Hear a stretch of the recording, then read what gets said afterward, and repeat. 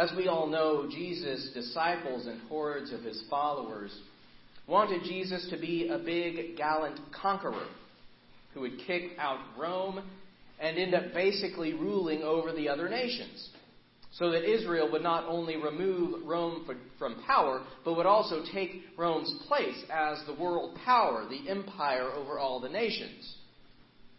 Jesus told his disciples and hordes of followers that he was not going to bring about some huge military campaign to establish his kingdom. At least he said this implicitly when he taught about not fighting against the governing authorities, turning the other cheek when someone hits you. He said, as he was being interrogated during his arrest, "My kingdom is not from here.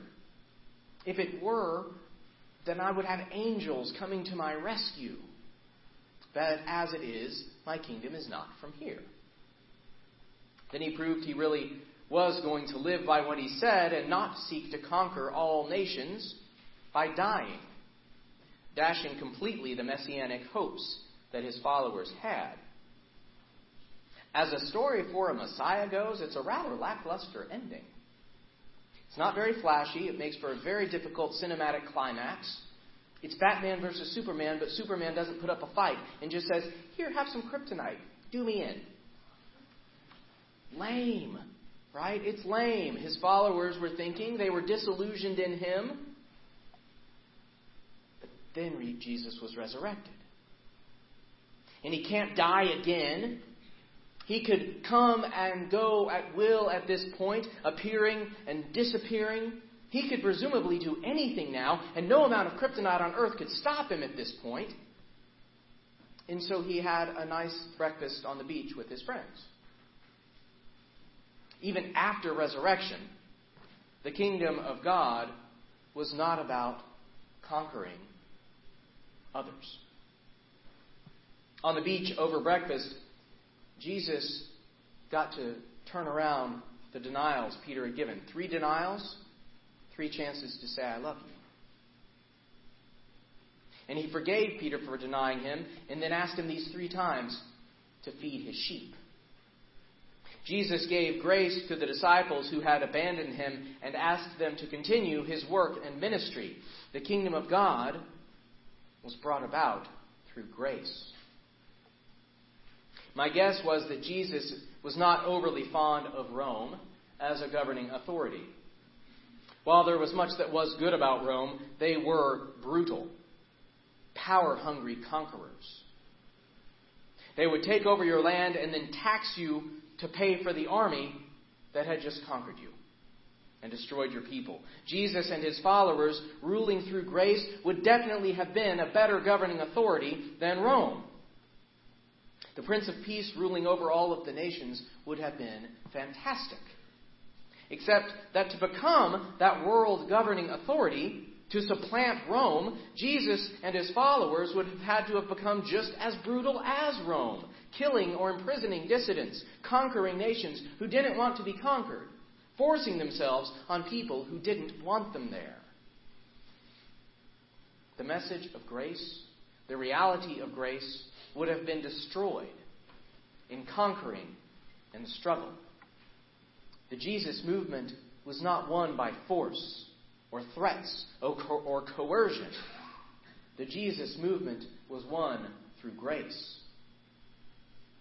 Consider Saul, who had been persecuting the church and even helping to put Jesus' followers to death. He was like Darth Vader, hunting down and destroying the Jedi. Then the grace of Jesus brought Saul back from the dark side and into the light of Jesus. And when Jesus spoke to Ananias in a vision, telling him to lay his hands on Saul so that he could restore him to sight, Ananias was understandably wary of doing so. I imagine he was also not overly pleased with the idea of giving sight back to this persecutor of Christians. Like Jonah, who didn't want Nineveh to repent. That's why Jonah left and fled, and the whale ended up bringing him back. Jonah didn't want Nineveh to repent. Jonah wanted God to destroy Nineveh. And like Jonah not wanting Nineveh to repent, I can imagine that Ananias didn't want Saul to regain his sight. He deserved to be blind after what he had done. He shouldn't get to see. He shouldn't get to be healed. The grace of Jesus, though, allowed Ananias, despite his fears, despite his possible resentment, to go to Saul, to lay hands on him and to heal him and to embrace him as a brother. And then Saul became Paul. So great was his transformation through the grace of Jesus that he changed his name. He had to. He was a new person. And his old name would no longer do. Paul then went about on a grace campaign, teaching about Jesus to all who would hear. He went to the Gentiles, the non-Israelites, and the Jesus movement spread beyond Israel. The Jesus movement spread even beyond Rome. And there was no military, no conquering, no force of any kind. There was teaching and preaching, healing and caring for people, forgiveness and love. The Jesus movement, Jesus' kingdom, was spread through grace. I did a quick search through Paul's letters to see just how central was grace. 86 times in his letters he used it. Looking at our world today and how we live with grace and live out the Jesus movement, there is an awful lot of grace in the church. And there are also loud voices talking about Jesus, but voices that have very little to do with grace. I was talking with a neighbor of mine earlier this weekend. He was telling a story about how judgment often takes the place of grace in people who call themselves disciples of Jesus. He told the story of a coworker of his who had looked at what another employee was doing and said, "He shouldn't be doing that. He's a Christian." Okay, now, there are certainly a number of behaviors and actions which we would be taking and would not be taking because we want not to be harmful to ourselves or others. Paul wrote in his letters quite a lot about behaviors that we should and shouldn't be following as disciples of Jesus. With love and concerns in our hearts, part of the Jesus movement is certainly to help guide each other in our behaviors so that we aren't harming ourselves or harming others. That's very different, however, from looking at someone else and saying, "He shouldn't be doing that. He's a Christian." As my neighbor said to the coworker, you don't need to be judging him. You need to take a look at that log in your own eye instead of worrying about the speck in his. The coworker needed to be living with grace.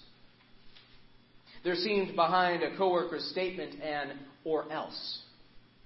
He shouldn't be doing that. He's a Christian. He'd better shape up, or else he's not really a Christian. Or else Jesus will reject him. Or else who knows what. There was an implication that he wasn't really a Christian because he wasn't following a certain list of behaviors well enough. As if following a certain list of behaviors well enough is what makes us Christian. Good moral teaching is absolutely a part of being a disciple of Jesus. But the point of Christianity, the message of the Jesus movement, is not behave. We don't need Jesus for that. The point of Christianity, the message of the Jesus movement, is grace. Being a Christian is receiving and giving grace, the grace of Jesus. The grace of Jesus doesn't say behave or else. The grace of Jesus says love God, love others, love yourself, and let your actions be guided out of that love. The grace of Jesus says you're going to mess up a lot. And when you do, I'm going to forgive you. The grace of Jesus sees that those who cause harm do so because harm has been caused to them, or because they are afraid, or because they think they're right. The grace of Jesus looks at that and says, forgiven. That is life in the Jesus movement. The Jesus movement says, you think you're not good enough? Well, join the club. We're none of us good enough. And we don't have to be. Because what we are is enough. The disciples denied and abandoned Jesus when he was about to be killed. Then he was resurrected. They were so steadfast in their discipleship that they've said, well, I guess let's go fishing.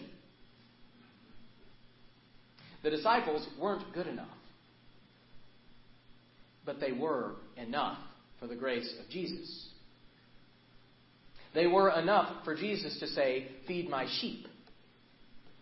Saul certainly wasn't good enough as one who was persecuting the church, and yet he was enough for the grace of Jesus to transform him into one who could grow the kingdom, not by conquering, but by teaching, by healing, by caring for people, by sharing grace. That's life in the Jesus movement. That's the life that we get to live and breathe as the body of Christ. Sharing, receiving, and giving grace. Amen.